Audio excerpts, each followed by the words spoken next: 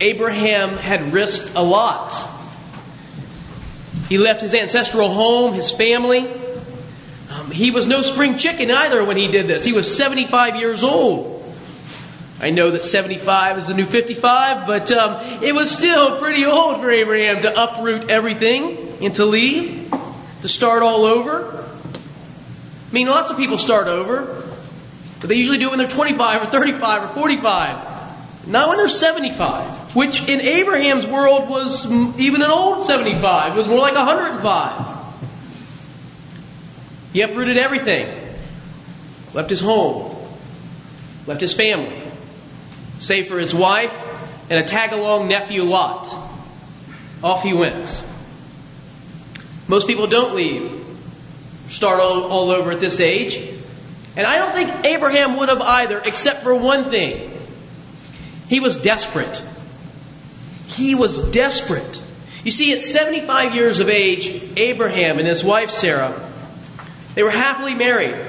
They were obviously in love. Abraham could have taken many other wives, but he didn't. He only had his wife Sarah. He was in love with her. And yet here they are at 75 years of age, childless. Now you might be thinking, those of you who are parents, oh, well, come on now. I mean, it's really not that bad. It's a perpetual honeymoon for Abraham and Sarah, you know. They had a lot to live for. They didn't have to pay all that camel insurance, you know, and they didn't have school lunches to pay. They saved a lot on college tuition. Maybe not all that bad. You know, there weren't some, you know, negligent children showing up late past curfew. I mean, not that anybody has children here has ever done that, but, you know, some might have done that on a time or two. And Abraham and Sarah don't have to worry about those sorts of things. But that's not the case in their world. In their world, to have children meant you were blessed by the gods. See, Abraham lived in a pagan world. And you wanted children because that meant the perpetuity of your name and your lineage could go on forever. And there was great honor in that. So to have children for people of Abraham's world was to be blessed. And the opposite was also true. To not have children in his world was to be cursed. And Abraham and Sarah were, among all people, they thought, the most cursed. Until one day, Abraham hears this word, this word from heaven. He's all alone, and he hears this word, and here's what it says. It says, go from your home. Leave your home. Go to the place that I will show you. Somewhere in the future, I'm going to show you. Just go. You'll find out where you're going when you get there. And if you do this, I will do three things for you. I will give you land. I will give you descendants, children. And through you, all the peoples of the earth will be blessed. If you leave, this is what I promise. Abraham hears this all by himself. He's never heard from this deity before. This deity is unknown to him. He has not worshipped this God. And yet, he picks up and he leaves. He heard a word from heaven, and he was faced with a choice. Should I trust this word? Should I do what I hear? Or should I not? Should I stay or should I go now? If I stay, there will be trouble. If I go, it'll be double. Anybody read The Clash, 1981? Anybody? Okay, come on. Should I stay or should I go? And he decides to go. He risks everything, picks up, and leaves. He decides to trust God. And you would think that in very short order after that event, go, here's what I'm going to do for you, that Sarah would be bouncing a baby on her knee. That's what you would think, right? I mean, maybe not right away, but certainly within the first year. But 1 year goes by, and 2 goes by, and 3 goes by. And even though Sarah's younger than Abraham, she's 10 years younger, she goes from being 65 to 66 to 67 to 68, and still no baby. Any 68-year-olds here looking to have children anytime soon, you know? She's probably thinking, you know, this is not going to happen. Abraham's beginning to think, this is not going to happen. Maybe I was just delusional. Maybe I didn't hear this word after all. Maybe I'm just a little crazy. How long do you think you would hold on to that word that you heard? How long would you keep believing that God had made this promise before you said, you know, I'm sorry, but you didn't come through for me. I mean, we had banked a lot on this. We left everything because of this promise, and you've not come through for me. How long would it be before Sarah began to say to Abraham, are you sure? Are you sure you heard right? I mean, and how long would it be before Abraham says to Sarah, he hasn't called back. I don't know why it's going on. I don't know why this thing isn't happening. I'm sure of what I heard. At least I thought I was sure. The lesson today sort of picks up right there. And it begins with God anticipating Abraham's anxiety. God jumps in and announces something, says something. He begins the conversation. You see, I think with me, it probably would have been God answering a question, Hello? Is anybody up there? Don't you remember what you said? That's not what we get with Abraham. God begins the conversation. God begins and He says to Abraham, remember this? The word of the Lord came to Abraham in a vision.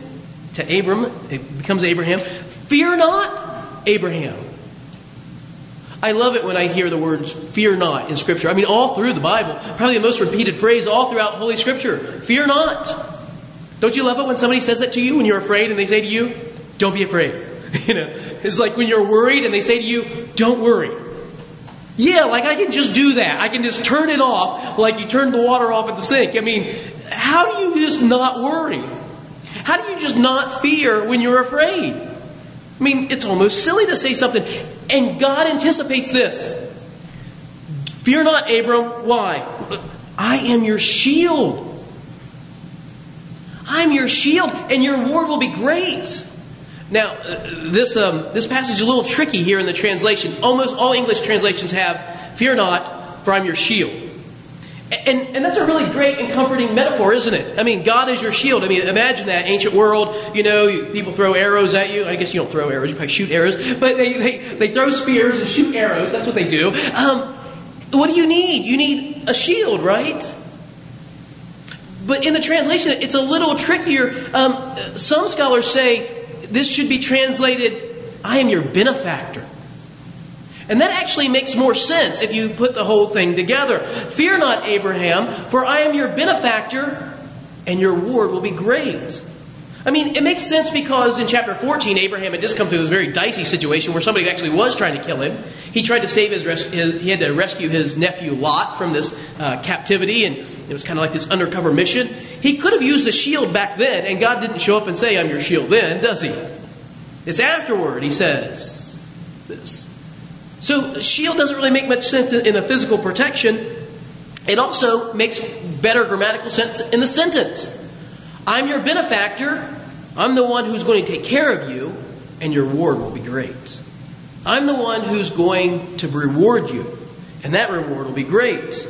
And of course, there's also the whole surprise motive, that Abram says to God, what will you give me? I mean, what are you going to give me? I need something, and there's really only one thing I need, and if you're not giving me that, what are you going to give me? And I think that really gets us to the point of this text. Here's the rub. Abraham wonders if he has a future. Do I have a future? God, I have nothing to hold on to. I have no children. I have no heir. And for him, this is the biggest thing in the world. And can you deliver on this biggest problem that I have? Not only to deliver a baby to the childless, but can you bring hope to the hopeless? That's what I want to know. I mean, can you deliver that? And you know what the text says, right? So God takes Abraham outside in the vision. God takes him outside and He says, look up at the sky. And he apparently was not in the Cleveland metro area because you could see stars, right? There weren't clouds hanging all over. And so He says, look up into the sky. It's like Wyoming or Montana. Think of that kind of sky, big sky. Look at all those stars. I mean, like a big black velvet cloth and diamonds all over. Look at those stars up there. If you can count those, that's how many children you would have. This is what your family is going to be like. Now listen to this. Verse 6.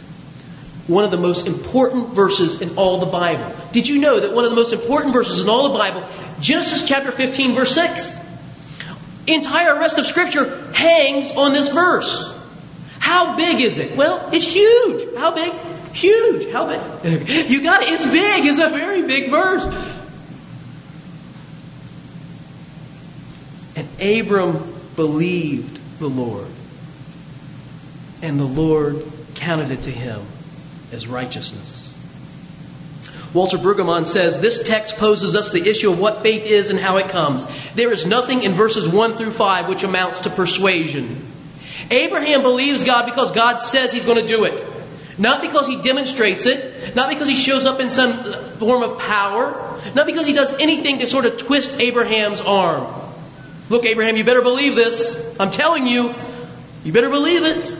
Not even because He tries to, coddle him. Come on, Abraham, won't you please believe it?